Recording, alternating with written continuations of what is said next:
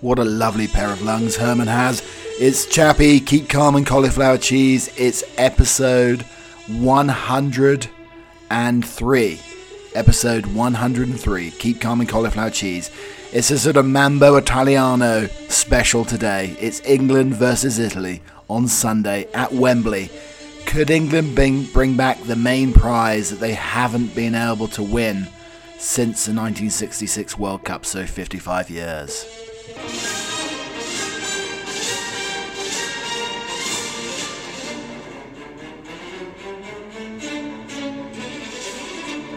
Okay, chaps and chapesses, gird your loins. It's a big one. It's the final of the Euro Championships, Italy versus England. So, it's been one hell of a week. It's been a very interesting week. A week where I've got progressively tired during the course of it. I'm trying to move Chappie Towers to a smaller location, less turrets. So I've got all that going on. Yeah, I'm trying to do my usual sort of butler duties this week. Not burn myself with the iron. Make sure the teapot's kept warm for master. It's been in essence a very, very busy week. And then I decided to go down to the British Bulldog pub on Wednesday afternoon. Now, part of me thought, well, I've watched the other games whilst working or on a long lunch, and whilst doing my sort of manservant duties. So I thought that maybe I should do the same. As I said to you, people are very weird. Some people are wearing old football shirts. Some people are travelling 66 mile an hour wherever they're going. Some people are bringing out tea sets they last used in 1966. For me, I do have it almost looks like a tablecloth. That's how big the damn thing is. It's a shirt that's checkered, red and white. It's Ralph Lauren. And I haven't washed it for many a moon. I can't remember if I washed it since the last semi-finals England reached in the World Cup before. I don't know if I should be telling this, because nobody will want to hang out with me, because it's really bound together with the blood, sweat and tears of the 55 years that England haven't won anything. It really is. There's a lot of salt in there from the tears and the blood and the sweat. And that's the only thing that's holding this rather ramshackled rag together. But I'm going to keep wearing it. It has to be tucked in. It's got a hole at the bottom. I mean, if anybody gets too close to me and sort of gets hold of one of the threads, I think the whole house of cards could become unraveled. And there I'll be shirtless, showing off Tom Selleck chest rug. I'm thinking maybe I should paint the St. George's Cross, just in case somebody catches the thread of the shirt and it comes away and de-threads and falls onto the floor. Maybe the St. George's flag under the shirt could be the way forward. I'm thinking about it, certainly. But it's a random time. It's a very bizarre type of week. It was great at the British Bulldog. We'll be playing a few audio clips from the Bulldog the other day. Some Savalta tune, It's Coming Home, It's Coming Home. And God Save the Queen, which was absolutely marvellous as well to hear that. So I'm going to try it again. May take the daughters along as well. They may need to have old-fashioned World War I helmets, potentially, because of the crowd, not because of the Italians. I don't know how many Italians will be there. There was about 2 or 3 Danish supporters who left rather quickly, but they were very, very polite, very, very nice, and everybody was good. There was no booing of the national anthems. I know that's been going on as well. And I absolutely hate the booing of the national anthems. Please don't do that. Have respect for the national anthem of your nation. And so that's really it. But I did find another one of my old boarding school polo shirts. Now, this must have been bought in recent times, because if I wore one of my old polo shirts from 1995, it would be the Britney Spears tummy shirt, basically, the crop shirt. All my stomach would be resplendent, sort of man bod, flamtastic, and the moves would be prominent. It would be a Britney Spears situation, but they would. I think people would release me from wearing that shirt, though. They won't release poor Britney, but they would release me from wearing that shirt because it's an abomination of human nature if I had to wear one of those. But this is a bigger shirt with the grasshopper crest on from boarding school, and it sort of fits quite well.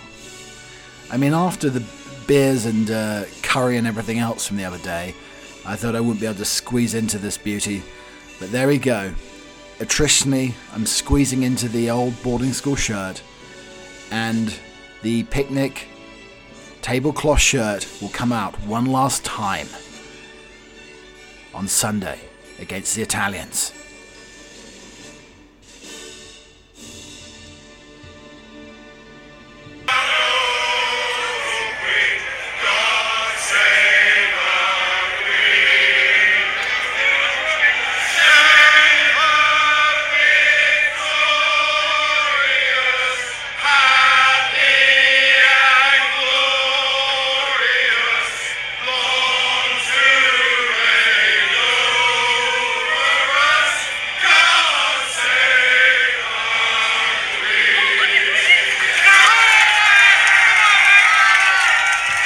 So today we have famous English football chants and phrases in Italian. Tornando a casa, sta tornando a casa. Il calcio sta tornando a casa. Tornando a casa, sta tornando a casa. Il calcio sta tornando a casa.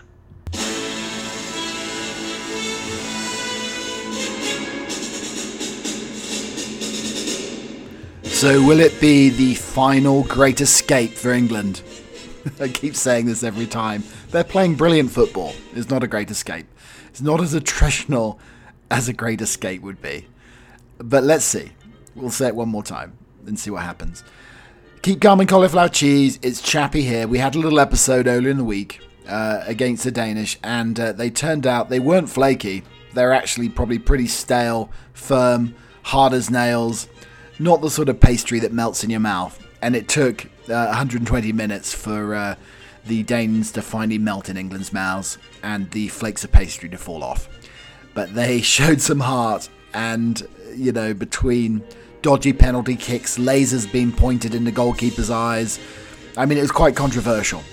But England did come out on top, and there they go to the final on Sunday with Italy. So it's a little bit different. Keep calm and cauliflower cheese. We're pushing Trumbull Trombone to one side, along with enigmatic English eccentrics. That's for another time. But today, down there, care made easy. Something I saw that the AILs sent to me, which was, to say the least, quite fascinating. Of course, the whole social dilemma thing. The AILs do target me quite readily. We might be talking about Americans and fireworks today. Also, it was National Fried Chicken Day, but there's also another national day that we'll be discussing as well. But really, very much, we're going to be trying to distract and dissuade the Italians from winning on Sunday. We'll do that however we can. Would it be the bucatini shortage? Would it be a type of pizza that we might send to their dressing rooms and to their hotels? I mean, it's entirely possible. But that is the whole emporium of today's show. Now, we do have the Butler's Emporium musical edition as well. If you like a little bit of music with your chappie, then you have that as well. But also, we may be talking about I laughed my head off living inside the Tower of London. There are actually rooms inside the Tower of London where you can stay as well. The best toasters of 2021. Let's get very English. Toasters are very, very English. What are the best toasters of 2021? Also, Richard Branson's blasting into space. Will he have his England shirt on as he goes against Bezos and also Elon Musk? So we're looking at some typical Italian foods. Also, 1966, when Pints in a Pipe and Trips to the Flicks won it for England. Also, scientists reveal the best way to eat a chocolate digestive. These are essential things. If you're watching it at home and you're dunking your biscuit, your cookie, in your tea, then what are the best ways to do that? Also, could the hospital readmit nude statue that was turned away 50 years ago? You know, that's around the time England won last time. So that's the last time this nude statue was seen. Also, a psychic banana this morning predicts the England versus Italy Euros final results. And some are saying it's Boris that won it. An Italian conspiracy theory claims the British Prime Minister Boris Johnson has helped England triumph in the Euros. Could this be some strategy, some gamesmanship? Experts explore the science behind football fan behaviour as well. Also, 10 common Italian stereotypes that may shock you. And also 11 Italian foods that they will never eat in Italy. We're going to push this forward and see if it brings the result for the England boys today. See if they can come out triumphant. You know, a little bit of gamesmanship. You know, my father, my dear Uncle Jim the Weasel, they on the golf course, they used to rattle their keys, rattle their tees, did whatever they can to put me off. You know, there has to be a little bit of gamesmanship, I feel, when it comes to England as well. Against Italy on Sunday. You know, what can we do?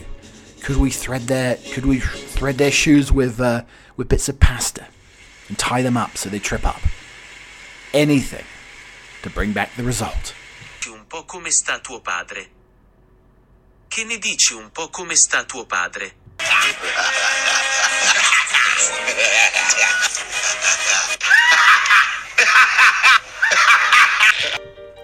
So, 11 Italian foods that they definitely won't eat in Italy.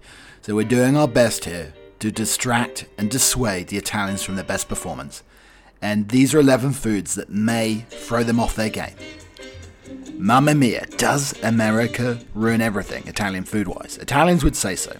Italy is world famous for its cuisine. From fresh fish to incredible wine, the country has the perfect recipes for delicious food. Nowadays you can get Italian food all over the globe. But did you know that what you're eating may not be the real deal? Americans in particular, and the UK, are guilty of putting major twists on Italian cuisine. And by twists, we mean completely making them up. And labelling them Italian is the worst part. In traditional American fashion, some of these dulces are heavier, way saltier and way larger in the portion size than traditional Italian food. So these are 11 Italian foods you won't find in Italy. Garlic bread. If we rank the best tasting foods on the planet, garlic bread would make the list. But that's what's not to love about bread that's soaked in butter, topped with garlic and cheese. How about the fact that it's loaded with calories and spikes up your blood pressure? But the fact also it's not authentic Italian at all. The closest Italian thing is bruschetta, which means thin slices with heaps of tomatoes on, not wedged pieces of bread soaked in garlic butter. Scrimp scampi. Buttery pasta, fresh shellfish, what more could you ask for? Well, you can't ask for that in Italy because it doesn't exist there. This dish most likely came from the traditional Italian dish which features langoustines cooked in olive oil and herbs. America did their best but swapped out olive oil for butter and added pasta to make this a heavy, calorific meal they call shrimp scampi. Marinara sauce. The marinara sauce, you might as well just pull the rug from under your feet. Marinara sauce isn't Italian. The red sauce you've been dumping on your pasta and pizza is very different from the kind of sauce you'll find on your Eurotrip. Marinara sauce is tomato heavy, and while tomatoes are on our list of foods that you should eat every day, traditional Italian sauces are light on the tomato and heavy on other ingredients, including olive oil and herbs. The result is a lighter dish and more delicate flavour. If you can bear to put beside your beloved marinara sauce, try ordering pasta al pomodoro or spaghetti al puttanesca to go authentic. The puttanesca is the way to go. Love the delicate bits of anchovies in there as well. That's absolutely delicious. Italian wedding soup. This is one of the less traumatizing but enormously humorous because the soup is called Italian wedding soup. Ironically, there's nothing Italian about it. Yes, the sausage has pasta, but you won't find it on any menus in the boot. Italian wedding soup also very, very high in carbs as well. Italian subs. Again, Italian wedding soup and Italian hoagies and subs. These are American subs, basically. They're oversized Sammys packed with meat, cheese, and veggies, and they do not have them in Italy. Italian dressing is another phony. This tangy vinaigrette is made from oil, vinegar, herbs, spices, and sugar. Italians rarely dress their salads, though. Pepperoni pizza cannot be ordered in Italy. Well, you can order pepperoni pizza in Italy, but you won't be brought a pie covered in salami circles. You'll be served slices topped with bell peppers instead. And then you have the delicious chicken parmesan.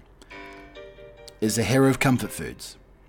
The closest thing to chicken parmesan in Italy, though, is baked eggplant with parmesan cheese, doused with cheese and breadcrumbs. Chicken parmesan doesn't exist in Italy. No to the Italia. And then spaghetti meatballs. Spaghetti meatballs too. Completely contrived by Americans. That's when you think of Italian food, you picture heaping piles of spaghetti, baseball-sized meatballs, and a blizzard of Parmesan cheese on top. But it's a fantasy. You're more likely to find Lady and the Tramp in Italy than meatballs and pasta. Fettuccine Alfredo as well, this creamy, cheesy pasta dish, is in Little Italy, but not in Italia, in Little Italy in New York. Mozzarella sticks, fried, overly cheesy, nothing to do with Italy, but completely to do with the Americans. So, if you want to put the Italians off their game, maybe we could order mozzarella sticks with a side of marinara sauce. I think that would trip them up. So, England versus Italy, a psychic banana on a TV show in the UK predicts Euro final results. The psychic banana has spoken and predicted the results of the Euro 2020 final. The match will take place on Sunday with England taking on Italy, but you can watch the psychic banana's predictions. I'll post it up on Instagram. The host said, "Are you ready, everybody? Because we know so far within this competition the banana has been 100% right. Remember, for those who have not seen the banana before, it's a dot if it's a no, it's a Y if it's a yes. So we'll ask the question, will England win the Euros, yes or no? And the banana said it's coming home. When it was span around, it was a Y for a yes. So the banana predicts that England will be winning and football will be coming home. The banana's never been wrong, according to the host, when it comes to predicting Euro football results. So we've got everything crossed. Cross your bananas as well. So if you want a psychic banana too, I don't know if it has to be ripe, a greenish banana, yellow banana, a speckled brown and yellow banana. I'm not too sure. But if you want to spin your banana and see if it's going to land on the yes for coming home or no for the Italians taking home the leftovers, then spin the psychic banana today. So I think the 4th of July celebrations finally got to me on Sunday, and I became completely Americanized. There is a picture of me hugging a 1776 4th of July pillow, and also I said to my mother that I need to hang my pants up. In England, if you say you're hanging your pants up, it's your undercrackers. It's it's the things that covers up the meat and two veg. It's the tighty whities. It's the boulder holsters. Whatever you want to call it. But it's not trousers. And that's the whole thing. I do get flummoxed between the trunk and the boot. Luckily there's no knickers involved here. It's just pants, which in this case were trousers. But I don't think anybody hangs their undercrackers on the line. Now, I think my grandfather back in the day, he used to hang his tighty whities over the clothes horse. Now, that's not something, for all you millennials and Gen Zs out there, a clothes horse, that's probably something that they haven't ever heard of. Yeah, it's not an actual horse. It's not a trusty steed with your undergarments hung on it. It's an erectable frame that you can hang everything on there, from your trousers to your shirts, jumpers, all of it. But I don't think they've seen a clothes horse probably since the last time England won the World Cup, I would say. But there we go. It gets all very confusing, shifting between the Americanisms and the Britishisms. And I tell you, it's not only confusing, but it's bloody exhausting too.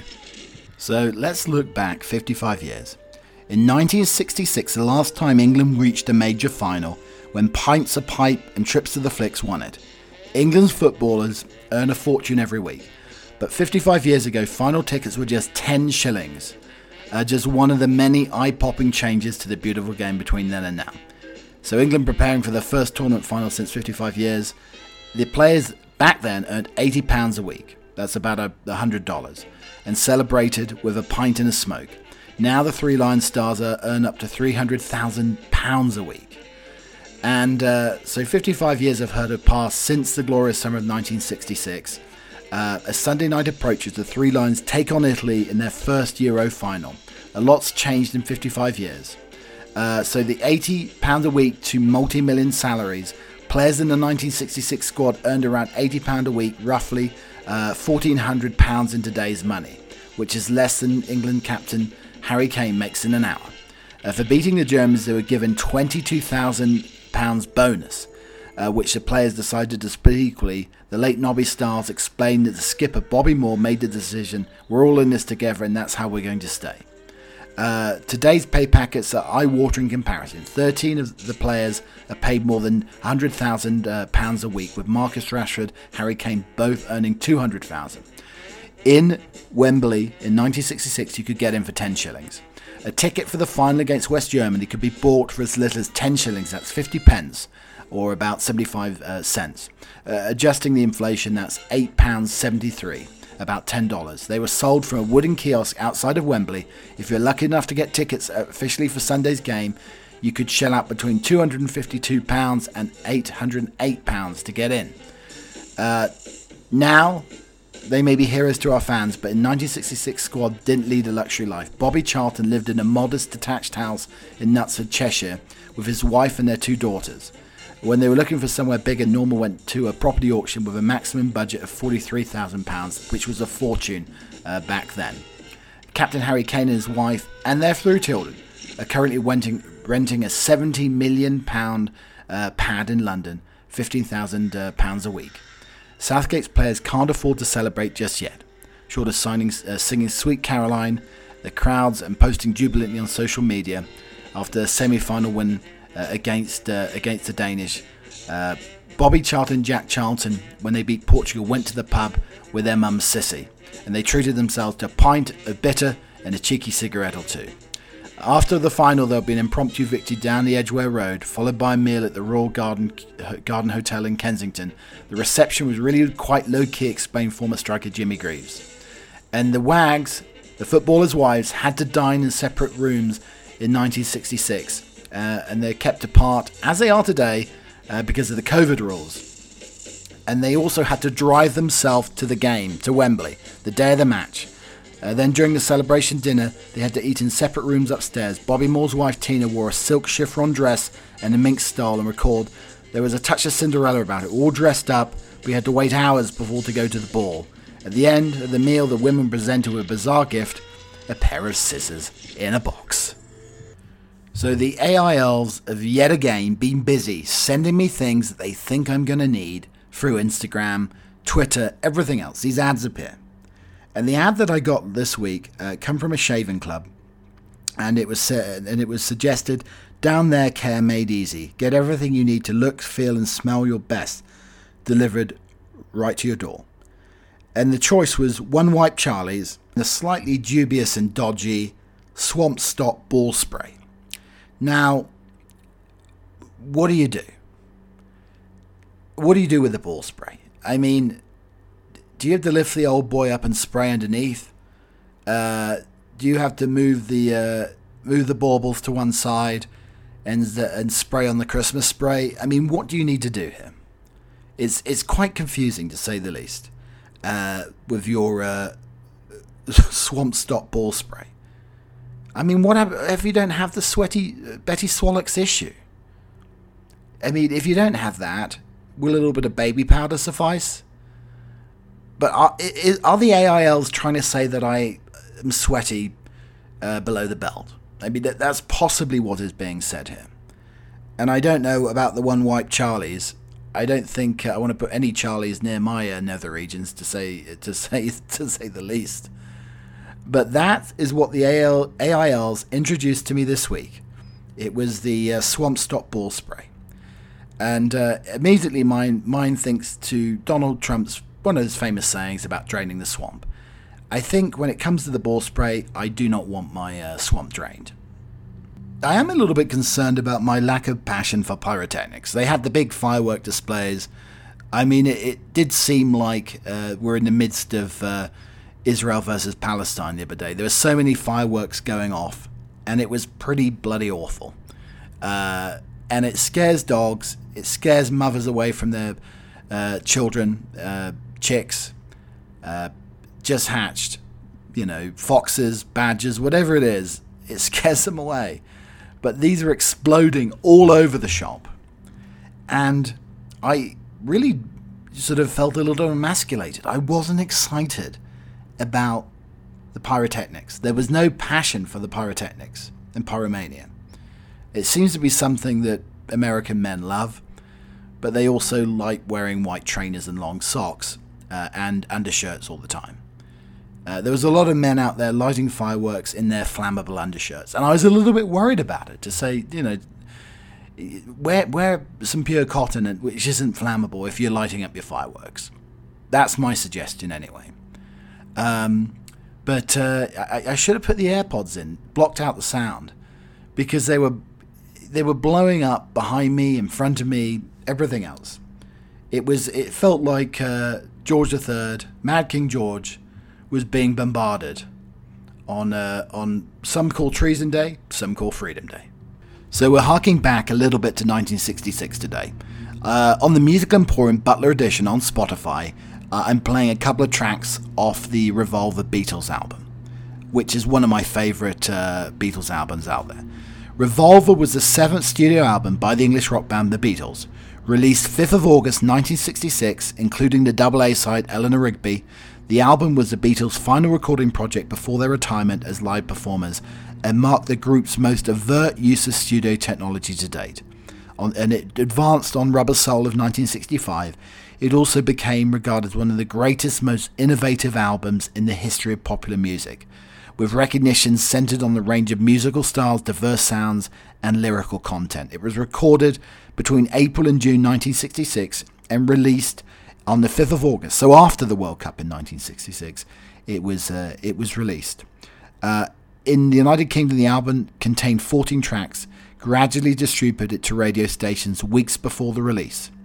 In North America, Revolver was reduced to 11 songs by Capitol Records, which omitted 3 appearing on the June 1966 LP Yesterday and Today. The release also coincided with the Beatles' final concert tour and the controversy surrounding Lennon's remark that the band had become more popular than Jesus. Revolver surpassed Sgt. Pepper's Heart Club Band in many critics' estimation as the Beatles' best album.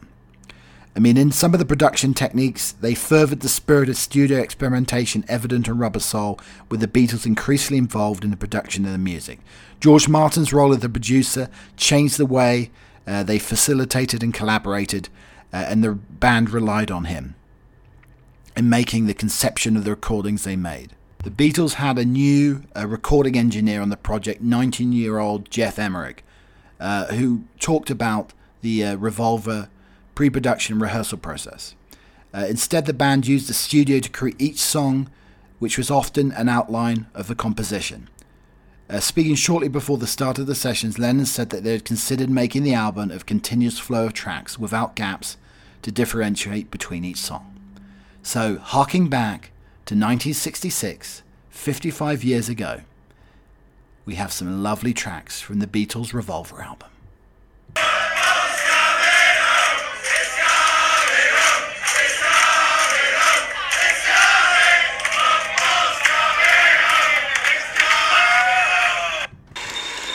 So, we need to think of ways of distracting and dissuading the Italians on Sunday. And one of the things I saw in the week, and I love her to death, was an absolute abomination by Nigella Lawson, the hostess with the mostess normally. But she tried to decree a new dish: Marmite pasta. Now, let the Australians have their Vegemite, and I'll give them all the jars of Marmite as well. I know there was a shortage last year. I don't care. I'd rather scrape a toilet bowl than eat Marmite. And Nigella's Marmite pasta could be the thing that could put the Italians off their game on Sunday. So I think that we need to Uber Eats, Grubhub, Deliveroo, whatever it is, Nigella's Marmite pasta to the Italian football team just before the game. I think that would distract them. I think that would throw them off their game. I think they would be weighted down with the yeasty, heavy laden pasta that Nigella cooked. That's one idea. I also thought that we could infiltrate the Italians' London hotel and send over and put pineapple all over their pizza. I think we need to catapult pineapple-ridden pizza over the turrets of the hotel into the Italians' hotel rooms and put them off. Nothing puts an Italian off more than pineapple on the pizza. I think it could be the thing that allows England to bring it home. We could remind them of the bucatini shortage. Is that still going on? That could make, thick, luscious, bigger than spaghetti, thicker than spaghetti, straw-like bucatini was on a shortage during the pandemic last year. If you could talk to them about the bucatini shortage and get them all so emotional, I think that could put them off their game as well. These are the things that we need to do. But I think between Nigella's Marmite pasta or Marmite pizza or just, getting a couple of cans of pineapple and just sprinkling it over their pizza, I think the boys of England could bring it home with a little bit of gentleman gamesmanship. So now on Keep Calm and Cauliflower Cheese, we have 10 common Italian stereotypes. Italians cannot live without pasta. Italians live for food, in particular pasta. Italians consume the most pasta in the world, 60 pounds a year, for every man, woman and child in the country. Italians talk with their hands. What if you could communicate with somebody only through hand gestures? Well, in Italy you can. Italians use hand gestures to enliven conversations, strengthen their point and communicate on a non-verbal level. Italians are all about la famiglia. Family is so important to Italy that you'll find many Italians live either close to their parents or in the same house. That's why I say Italian boys always live with their mums. They will not leave to get married. So, a little bit of mummy's boys going on there. Italians are habitually late. Everything in Italy happens on its own timeline, including work and appointments. As the Spanish would say, it's sort of a landa mañana. Italians are die-hard football fans. Juventus, Milan, Inter. These are some of the famous names you'll hear thrown around. Italians take soccer very seriously. This is why I'm a little bit worried about Sunday's game. Italians love a good cappuccino. Breakfast in Italy is sacred. Unlike a typical American breakfast, eggs, bacon, toast, an authentic Italian breakfast usually includes a cornetto, similar to a croissant, so not just one cornetto, and also a cappuccino. You know what? I think if the England boys start out with a full English, if they've only got a cornetto and a cappuccino in their stomachs, I think the boys will have the strength and energy to go to extra time and penalties, the England boys. Italians are obsessed with fashion. Like coffee, fashion is widely popular in Italy. And look at some of the famous designers, Prada, Armani, Versace, the list goes on. Fer la bella figura appears nicely in all respects, and fashion is a big component of that. And Italians aren't scared of public affection. Us British, a firm handshake and all. But the Italians are basically passionate and making out in the street. Italians love the opera, riveted by Puccini, Rossini, Bellini. Italians love the opera. Hordes of people attend outdoor performances in amphitheatres every year. And Italians can't get enough of Dante's Divine Comedy. Ask any Italian to recite the Divine Comedy and chances are they'll be able to recite at least some, if not a substantial amount, of Dante's Divine Comedy. Well, let's hope that the Italians' performance on Sunday isn't a classic comedic effort. So if any of the England team want to really irritate the Italians, These are the ways to piss off an Italian. Exercise your right of way. In Italy, there are no traffic laws, basically. And if you attempt to enforce things like the speed limit, parking zones, all bets are off. Also, skip the cheek kiss. It's customary in Italian culture to greet your friends and family members. I think the England guys just go for the firm handshake. No cheek kissing, especially during COVID. Suggests that other cultures' cuisines might be more delicious than Italian food. Not as delicious as the full English. Mess with their food. As I said earlier, pineapple on the pizza, Nigella's Marmite pasta may be the way forward, or an extra large meatball. Keep your cards close. Don't be too passionate. Compared to people from other cultures, Italians are very curious, bordering on nosy. They have very strong opinions. Within minutes of meeting you, they want to know how old you are. Do you have a boyfriend? Are you still in love with him? Once you know that, and they'll bombard you with helpful observations, such as you shouldn't be wearing that eyeshadow, your skin's breaking out a lot lately. You might be tempted to tell them to mind their own damn business, but be polite, keep your cards close to your chest, and it'll drive them crazy. Never say anything remotely negative about Italy. Certainly don't do that. I think the England boys could also, when it's a free kick, make them wait. They're not very patient as well. And also, north-south of Italy, same difference. Italy has 20 regions, 110 provinces, each geographically distinct and widely varied in cuisine, customs, accents. Traditionally, the North Alpine Industrial is considered the civilized part of Italy, with all the mess getting more chaotic as you travel further south. So here are some of my one favourite Italian joke and one favourite English joke. This is the Italian joke. Did you hear about the Italian chef that died? He passed away. We cannot only do much. His legacy will be a piece of history. And possibly one of my favourite English jokes that I've heard in a long time. What do you call a useless piece of skin on a penis? A bloke. Apparently the Italians have already thrown in the towel. They say it's Boris what won it. Italian conspiracy theory claims England will triumph in the Euros because of the Prime Minister of the UK, Boris Johnson. It wasn't Harry Kane or Raheem Sterling who helped England beat Denmark with a controversial penalty. According to a conspiracy theory in Italy, the congratulations should instead go to British Prime Minister Boris Johnson. Some Italian fans claim that UEFA, the governing body of football in Europe, favours England and is helping them win the Euro 2020 tournament because Boris Johnson intervened to block the creation of the proposed Super League, which had been a rival to UEFA's Champions League. The disputed extra-time penalty against Denmark was proof that UEFA was on England's side, said somebody who took to social media. The theory was taken up by Gazzetta dello Sport, Italian's most influential sports newspaper. It said the very generous penalty which allowed Southgate's team to beat Denmark confirmed that the suspicions about the exchange of favours with Boris Johnson, considered the saviour of European football after the attack on the Super League. Johnson vowed to block English football teams from competing in the new breakaway league. The president of UEFA praised the UK government, saying it's impressed by their efficiency. One Italian fan tweeted, England blatantly favoured the UEFA and Ceferin. They played all the games at home apart from one. They have referees on their side. Another Twitter user said England is dangerous not so much for technical reasons, but for components they play at home, the referees treat them with kid gloves, and Ceferin is on their side after the Super League issue. Who knows if Boris Johnson is the secret ingredient to help England win? One thing for sure, Boris, do not wear an England shirt under your suit. Nobody does that.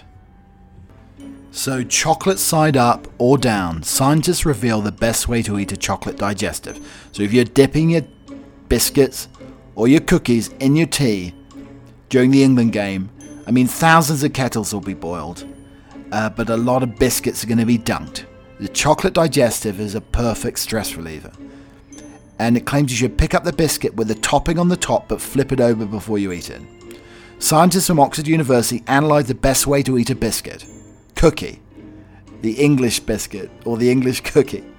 Bringing it up to your lips, chocolate side up, lets brain to register the chocolate, but flipping it before you eat maximises the oral somatosensory experience. He also advises chewing with your mouth open to improve the experience.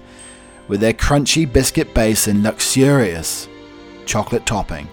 Chocolate digestives have been favourites among biscuit lovers since they were launched back in 1925, and they're very, very English.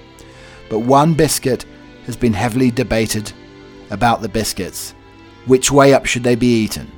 Now researchers from Oxford University believe that they have settled the debate and claim that you should pick up the biscuits from the chocolate side up, but flip them over before eating them. The experts say this method allows the brain to register the chocolate coating, while flipping them before eating maximizes the oral somatosensory experience of the chocolate melting on the tongue. These are the elements here. Remove the biscuit from the packet at room temperature. Bring it towards your mouth with the chocolate side facing up. As you go to take a bite, turn the biscuit over so the chocolate's facing down. Take a substantial bite with the chocolate directly hitting the tongue first. If you're by yourself, eat initially with the mouth. Open up the crunching of the biscuit, which makes the taste sensation more memorable. Chew slowly after the first mouthfuls to maximize the full taste experience. In this study, Oxford University food scientist Professor Charles Spence analysed different ways of eating chocolate digestives, including chocolate side up, chocolate side down, and with the winning flip. His findings suggested that biscuits are best enjoyed at room temperature when a substantial bite is taken. Which side up of a half-coated chocolate biscuit should be eaten is a topic that's wholly debated and hotly debated, which is why we wanted to get to the bottom of the million-dollar question. My research suggested that whilst there are merits of both ways, holding the biscuit side up first to maximize the visual experience and then switching it over as the biscuit is brought towards your mouth provides the best multi-sensory experience. And if the chocolate melts on your hands and your fingers, just lap it up. Torta di carne, rotolo di salsiccia, vieni in Inghilterra, dacci un obiettivo. Torta di carne, rotolo di salsiccia, vieni in Inghilterra, dacci un obiettivo. Which means meat pie, a sausage roll. Come on, England, give us a goal. Alright, all you England supporters out there, get ready. Get your sausage rolls, get your Cornish pasties, get your chocolate digestives, lots of English tea, and pizza. Make sure there's pineapple on it. And let's all cook the Marmite pasta abomination that Nigella came up with in the week. If we all do this together, our combined spirit, our holding hands across the world in support of trying to gently put the Italians off, may bring it home for England. Apparently there's a shagging boom going on in England during the Euros. Lots of people have decided to celebrate by having plenty of nookie. So there's going to be a lot of kids out there who are going to be named Jack and probably Gareth. So how to be like Gareth Southgate. Do you want to be a Gareth? Is the key. For a very long time, this country did not celebrate men like Gareth. Men who were mild, compatible, patient, sincere. It's not that there's been a shortage of them, it's just that they've been tended to shunt to the side into an unglamorous, unobtrusive roles such as bicycle riding vicars, or rejected regency suitors, or a young lieutenant who dutifully leads his men to annihilation at the Somme. Good men, steady men, but not the sort of guys who you yearn to be with. Perhaps that's unfair, but that's just life. But things are changing. Southgate has led England to 2 consecutive semi-finals in major tournaments. In a world full of uncertainty, division and inertia, the sight of a competent man in quite a nice suit actually getting shit done without demanding loads of credit is equal parts admirable and arousing. Gareth Southgate, smiley Riley, deflecting praise, being tactically flexible, emotionally available, and using the word journey a lot. As you see him stalking the touchline and talking to his players with the same air as a secondary school teacher who, despite buttoned-down appearances, actually able to deliver a really well-judged, engaging talk to his class about your sexual health, your mind starts to wander.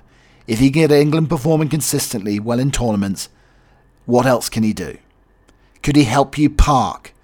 Could he help you in mortal crisis? Could he help you have those difficult conversations? Is he any good with the iron? Is he great with domestic tasks? Will he put the seat down? What's he like at cooking? Will he do all the cooking for you? Could he organise a stag do or bachelor party or even a bachelorette party? Is he an expert on trivia and pub quizzes? And how are his parenting skills? Could he get the kids to bed without them crying? Could he train your dog to not jump up on you? The man in the waistcoat, hats off, salutes to you. Let's all try to be a Gareth. Tornando a casa, sta tornando a casa. Il calcio sta tornando a casa. Sta tornando a casa, sta tornando a casa.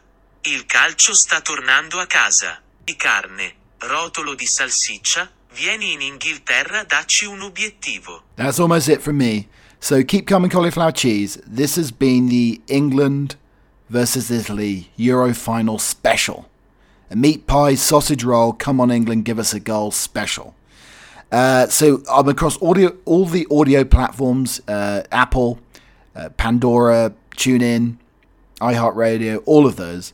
And then there's a musical playlist on Spotify, a Butler Edition musical emporium.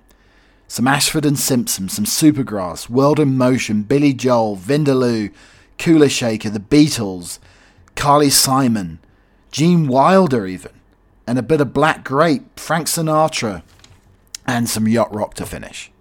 A perfect soundtrack for the football weekend.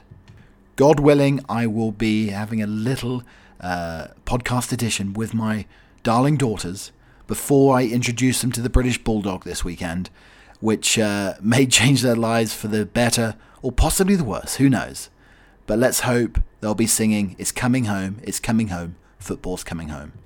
So it's a short poem by Joyce Hemsley, reflecting the 55 years since England were last in a major football final. Red wine filled the goblets, salad filled the bowls, flowers adorned the tables, acknowledging the winning goal.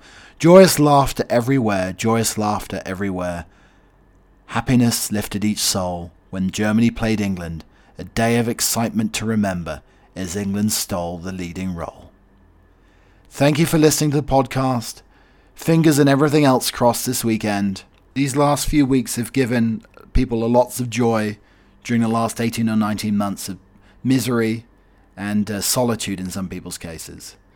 So if you're pouring yourself a cup of tea, dunk the digesters in. You know what? I might be dunking my sausage roll in the pint as part of the celebration. For now, it's Chappie out. Cheerio.